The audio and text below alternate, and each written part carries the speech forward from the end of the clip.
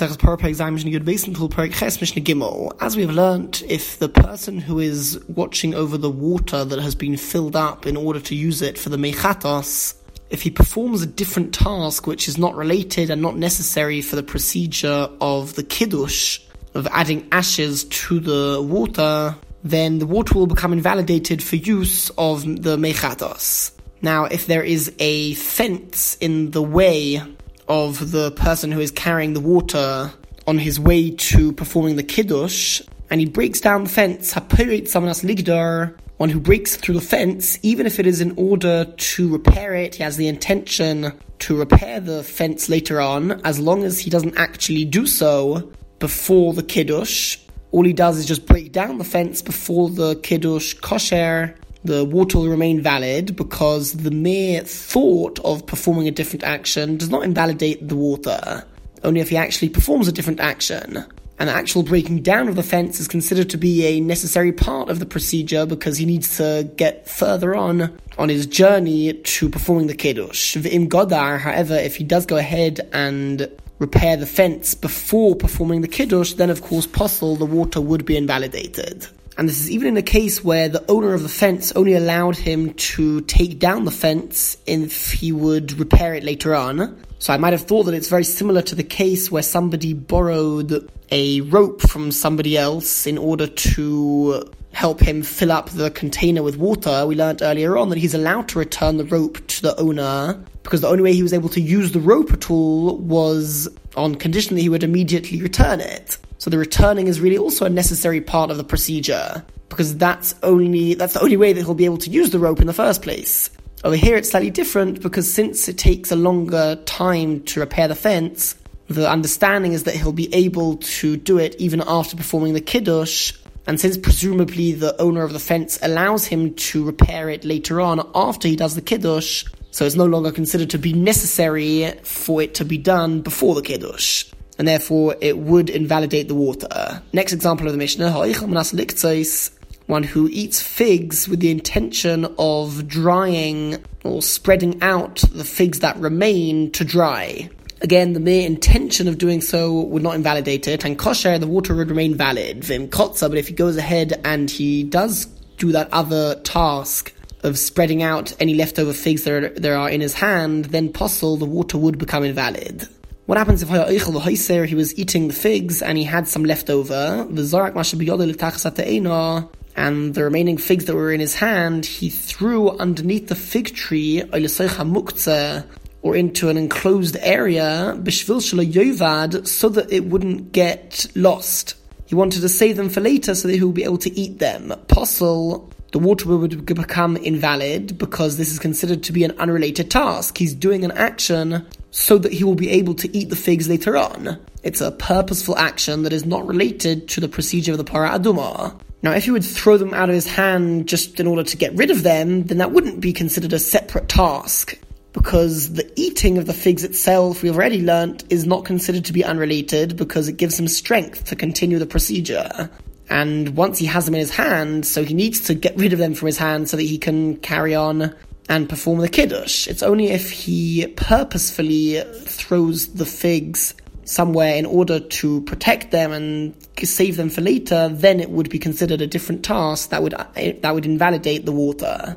The subject of this perek is certain concerns with regards to the impurity that is caused by the para aduma. As we have learned, although the ultimate purpose of the para aduma is in order to purify people, those who are involved in the actual performing of the procedure of the para aduma and its ashes, they actually become impure as a result. So that's one part of the impurity that is caused by the para aduma. And the Mishnah will also mention a couple of additional stringencies in order to avoid impurity to the actual mechatos. But first, the Mishnah goes back to something that was taught towards the end of the previous chapter, that if the person who is guarding the water is impure, then the water is also not considered to be guarded properly. And if the water or the ashes are not being watched over properly, then they become invalidated. And the point is that somebody who himself is impure cannot really be trusted, and his watching over of the water and ashes is not really considered to be sufficient. and therefore the water and the ashes would become invalidated. What happens if there were two people who were watching over the container of water that had been filled up in order to perform kiddush, and nitma echad mehem, one of the two people became tomei. Kasherim, the water is still valid, because the water is now considered to be totally under the jurisdiction and domain of the other person. It's true that if the person who is responsible over guarding the water is impure, then it becomes invalidated. But over here, as soon as the person becomes impure, he's not fit to guard it anymore. So we consider it as if he's no longer responsible to guard it. And now it's totally under the jurisdiction of the other person who is pure, and since he is watching over it and he's pure, so the water will remain valid. What happens if then Tohar, the person who had become Tomei, becomes pure, he goes to the mikveh, he becomes purified, and meanwhile the Nit Mosheni, then the other person becomes Tomei. Kasherim, the water remains valid, because now it's considered to be totally under the jurisdiction of the first person who is now pure. Nit mushneim ka'achas, but if both of them are tomei at the same time, so now the water is considered to be in the domain of somebody who is impure, two people who are impure and pasulin, it would therefore be invalidated. On a very similar note, also if one of the two people who is responsible for watching over it performs a task that is not related to the kiddush, that generally invalidates the water. However, in this case, as soon as he does that, so he's no longer fit really for watching over the water, so it's considered to be that he's no longer the one who is the guard.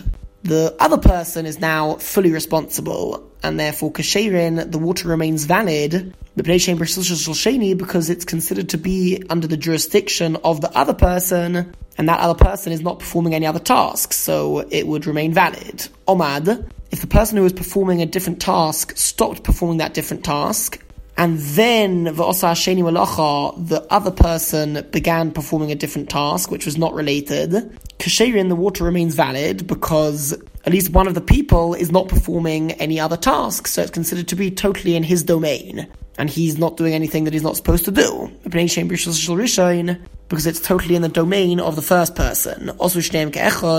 However, if they both perform an unrelated task at the same time, then pasulin, the water would indeed become invalidated.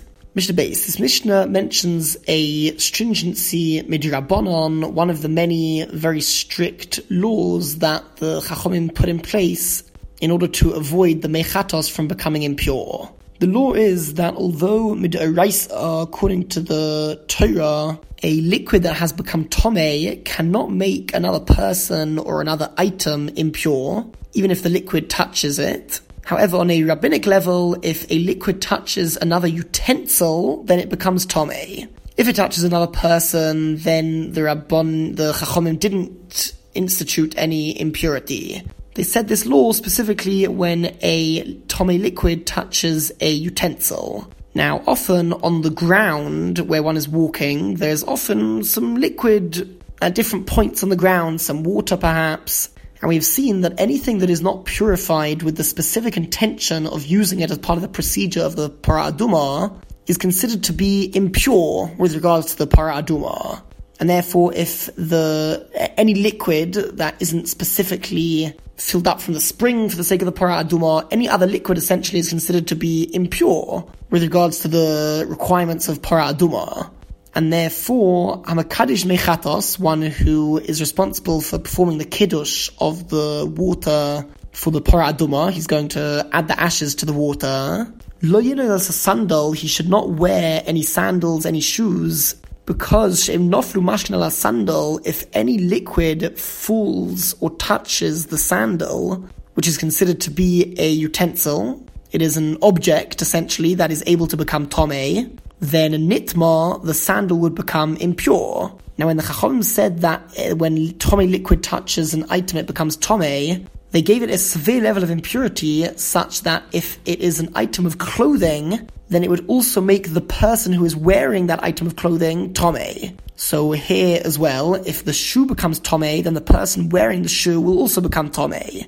And this is interesting because although Tomei liquids that touch a person directly would not make the person Tomei, if the Tomei liquid touches an item of clothing, then the item of clothing becomes Tomei on such a level, to such a degree, that even the person who is wearing it becomes Tomei. So if the person is not wearing shoes, then there's no problem, because even if the liquid touches his feet, he won't become Tomei. But if he is wearing the sandals, he's wearing the shoes, and the shoes touch the liquid and become Tomei, then even the person will become Tomei. And the Mishnah notes this interesting outcome. Harehu Omer, we imagine as if the person says to his shoes, Mitam'echa leitim'uni, that which makes you impure does not have the ability to make me impure directly. But v'ata, you who became Tomei from that source of impurity, the liquid, Timesani, you do make me impure. Which is a seemingly odd outcome, which is only possible because of the fact that the Chachomim instituted this impurity only in specific cases. Now the Mishnah just elaborates on what we explained. Nofru mashling al basarei, if liquid falls onto a person's body, so if it is Tomei in general, and in this case really any liquid for the laws of Parah Aduma would be considered Tomei. If it falls directly on a person's skin, then Tahar, he remains pure, Nofla Kasusoi, but if it falls onto his item of clothing, then Nitmeis, the item of clothing becomes Tomei, including the shoes, Vitim Atu, and then it would make him impure. Because the level of impurity that the clothes get is such that it would make the person wearing them Tomei.